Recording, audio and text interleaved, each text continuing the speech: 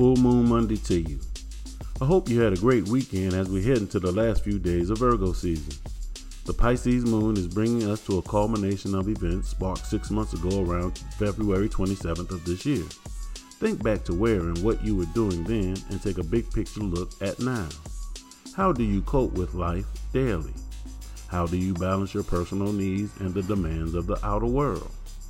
Does your outer world reflect your inner strength?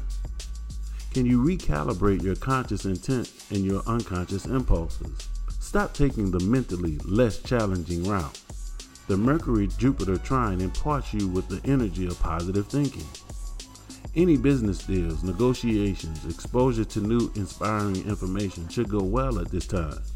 The moon's contact with Pluto today brings deep hidden feelings to the surface to be dealt with. The positive mental energy gives you the strength to look in dark places you once feared.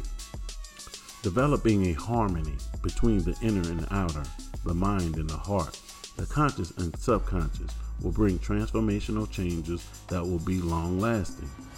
Let's get this week started. Remember to have patience. Try to prevent the snowball of negativity from rolling downhill. This is Paul Heath with I Am Astrology Readings. Know thyself and balance your energy.